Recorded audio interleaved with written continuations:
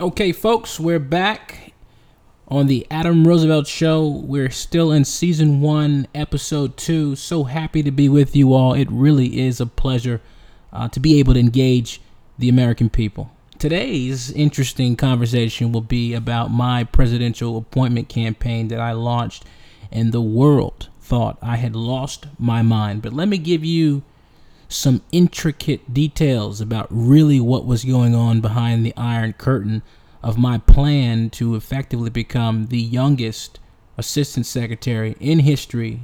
And for those of you who do not know what that is essentially a person who makes some very significant decisions as an officer of the United States of America. A great deal of influence, a great deal of insight, and a great deal of oversight of the decisions that the country makes. So the first crazy thing that I did that people were harshing me on, and they kept saying, what in the world is this young guy doing? Well, with the age of technology, I figured, why not develop an application that was in a video format that would have allowed the president to see me. Of course, it's difficult to work at the White House. It's difficult to reach the president. But today, Twitter, Facebook, LinkedIn, there seems to be unlimited possibility to reach anyone around the world. You know, presidents, senators, secretaries, staff members, all the above. So I had this crazy idea. I said, I can create this video behind a resolute desk, just like one of those political figures with the two flags and the eagles at the top. And I'm sure that would be a great theme. I had a great camera crew. They were fantastic. They set the whole room up. The backdrop was nice. And I literally got on camera and asked the President of the United States, at the time, Donald J. Trump, to hire me, consider me to be an assistant secretary. I mean, it went all over the internet. You know, we were able to get a lot of attention. We sponsored it. We had to definitely do that. You all know you got to put money where your mouth is. So we put some cash flow into that. And I was going after the assistant secretary role for cyber infrastructure resiliency at the Department of Homeland Security. Again, I say this proudly.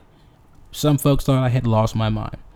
What they did not know was that I was a government contractor at the Department of Homeland Security, working there for a few years, overseeing national security programs. I was very in depth with a lot of the programs that was going on. I was managing them. I was overseeing a pretty large team, working with U.S. Customs and Border Patrol, Secret Service, USCIS, that's the Citizen Immigration Services, and also the members in the intelligence community. So a lot of folks had thought that because of youth and age that I had not put time in. You know, as a previous warfighter, you know, I was already on the battlefield twice, but I came and used those skills to kind of get more integrated with the American Homeland mission. But a lot of people didn't know that, but that's fine. So I said, man, what can I do to increase the chances? Well, I had started looking at this book. I'm going to call it the Black Book. It's really called the Plum Book, and that's the U.S. government book that has all these positions. For all the listeners out there who have never heard of this book, you can Google it. It will give you every position in the United States government, all the way up to the secretary, all the way down to the lowest man in the government. And essentially what happens is it's the list of positions in the government that normally get earmarked out to the big donors first. You know, maybe some friends of the family, the lobbying groups that have sons and daughters, the Koch brothers and foundations, and all those other guys who were in line. They were ahead of me for sure, but I still said, why not? Why not compete? I'm a military guy. We don't take no for an answer. We kick in doors. We do what we got to do. And so picture this young guy at 26 years old saying to the government that he wanted to be an assistant secretary on camera. They thought I had lost my mind. But anyway, I started doing my research, and I found out about these White House liaisons. I said, what is that? Liaison means something that makes sense to me, represents the White House. Well, apparently they got these guys all spread out, guys, girls, whatever. They're all spread out throughout the government. They got White House liaisons over at State Department, over at the FBI, and these guys really are responsible for being gatekeepers. You know, you get an interview with those guys, you increase your chances. By how much? Who knows? You can't measure that. They go in and they go out. They rotate these guys. It's an unpredictable situation, but you got to talk to those guys. Those are the ones you got to speak to. So I got in contact with the White House liaison. Wow, they actually answered my phone call. So that's pretty crazy. Interestingly enough, I never mentioned the video. I left that out. I figured they'd get that in the due diligence report. So I got asked to submit a form, It's called a SKC form, SES form, like senior executive staff. The government guys out there who knows what senior executive staff is. I mean, that's pretty serious.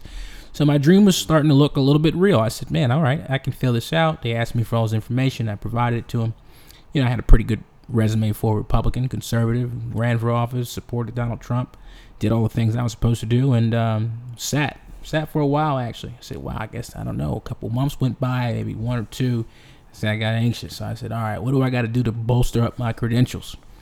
I really thought the criteria wasn't just being a conservative. It was that when they asked you for the financial statements, that the financial statements would reflect a lot of money. I thought that was the game. I thought it was all pay to play. I thought it was a little bit of relationships.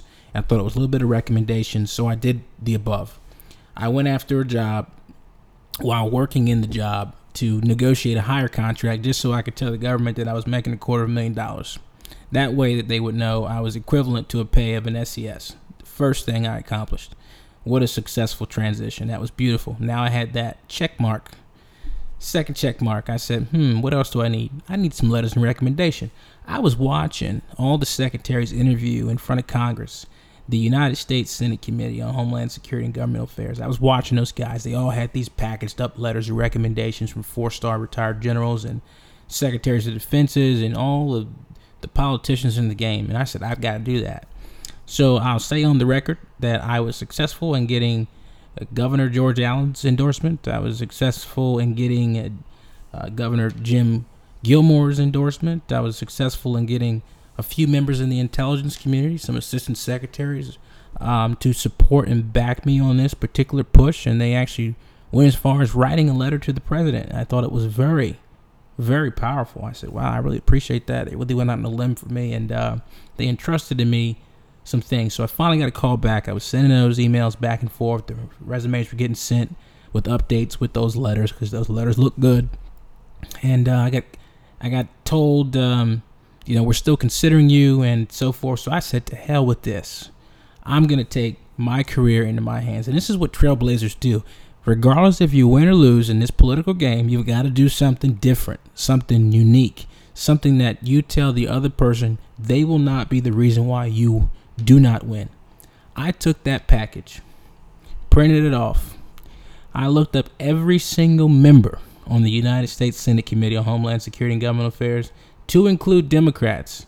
And I wrote letters to every single member in the Senate that was on that committee, as well as every single person in the lower body chamber of Congress to go and engage those members as well in the House.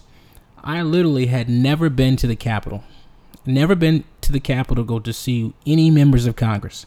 I had a briefcase. I had over 30, 40 packages ready to hand out to every single senator, congressman that I would get my hands on. And I went to Rubio's office, Senator Kamala Harris's office. I mean, I went around that entire Capitol building, the Rayburn building, getting lost, going back and forth. I got my best workout on Capitol Hill trying to advocate for me to be an assistant secretary. And, I had a few people stop me while I was in there. It's amazing when you go in and the staff hear something like, you're an interested candidate in being a assistant secretary. And I was just in the building and I wanted to drop this packet off, and the packet was well done. One interesting thing I came across, this was during the time when Chris Collins was getting wrapped up for some criminal activity, so I had to strike his name from the record. But I even went as far as writing it on my typewriter. Yes, guys, young guys do still have typewriters. I thought it would give a nice little look to the application. Long story short, we finished that up, and we didn't get the role, and that's okay. But what they learned about me and what I learned about myself was that I was not willing to take no for an answer.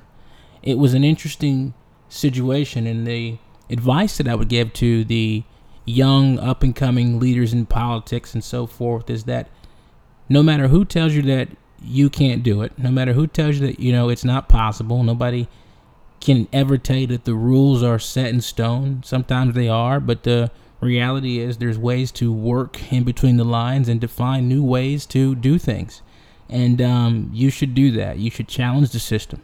You should represent yourself in your most cases, and don't wait 40 years for someone to give you the approval. Life will pass you by. Because at some point in time, years from now, you will look back and you will say, I did something different. I challenged the system. I didn't fall in with the group, with the majority. I stayed as an independent. Yeah, I had organized coalitions and friends that I respected, and they were important. But the most important thing that you'll get from this message today, from the intricate details that I just gave you about that process that I wasn't successful in, is how far was I willing to go? And how far are you willing to go?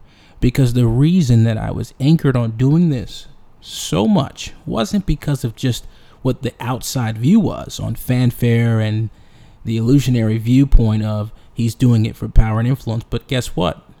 Take into account that I was a war fighter. I believed in this country. I went to war for it. I almost died. My friends died. I gave blood to the soldiers who are still in those graves in Arlington Cemetery.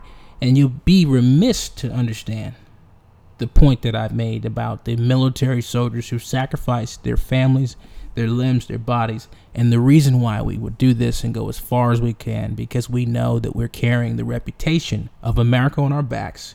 The blueprint is in the bloodline of the military, and I believe as long as we carry that, the 1%ers, and yes, we have civilian counterparts who contribute, but I'm just focusing on the veterans. As a veteran who's been to war in Afghanistan, the reason why I did that presidential appointment campaign was for the American people. And we're going to continue on that path. And we're going to continue being vocal. And we're going to continue giving the truth about what's happening behind the scenes. But there is no task that's impossible. We will reach that goal no matter how far it is and no matter what it takes. So, most importantly, I am thankful to the American people. I'm thankful for you all for listening. But that's my story on the presidential appointment campaign. And I really look forward to working with all of you. And again, this is the Adam Roosevelt Show. We're going to be airing out on Mondays and Fridays, so stay tuned, follow, share, like, and there's also a link to donate. We love you, we appreciate you, and as always, God bless America.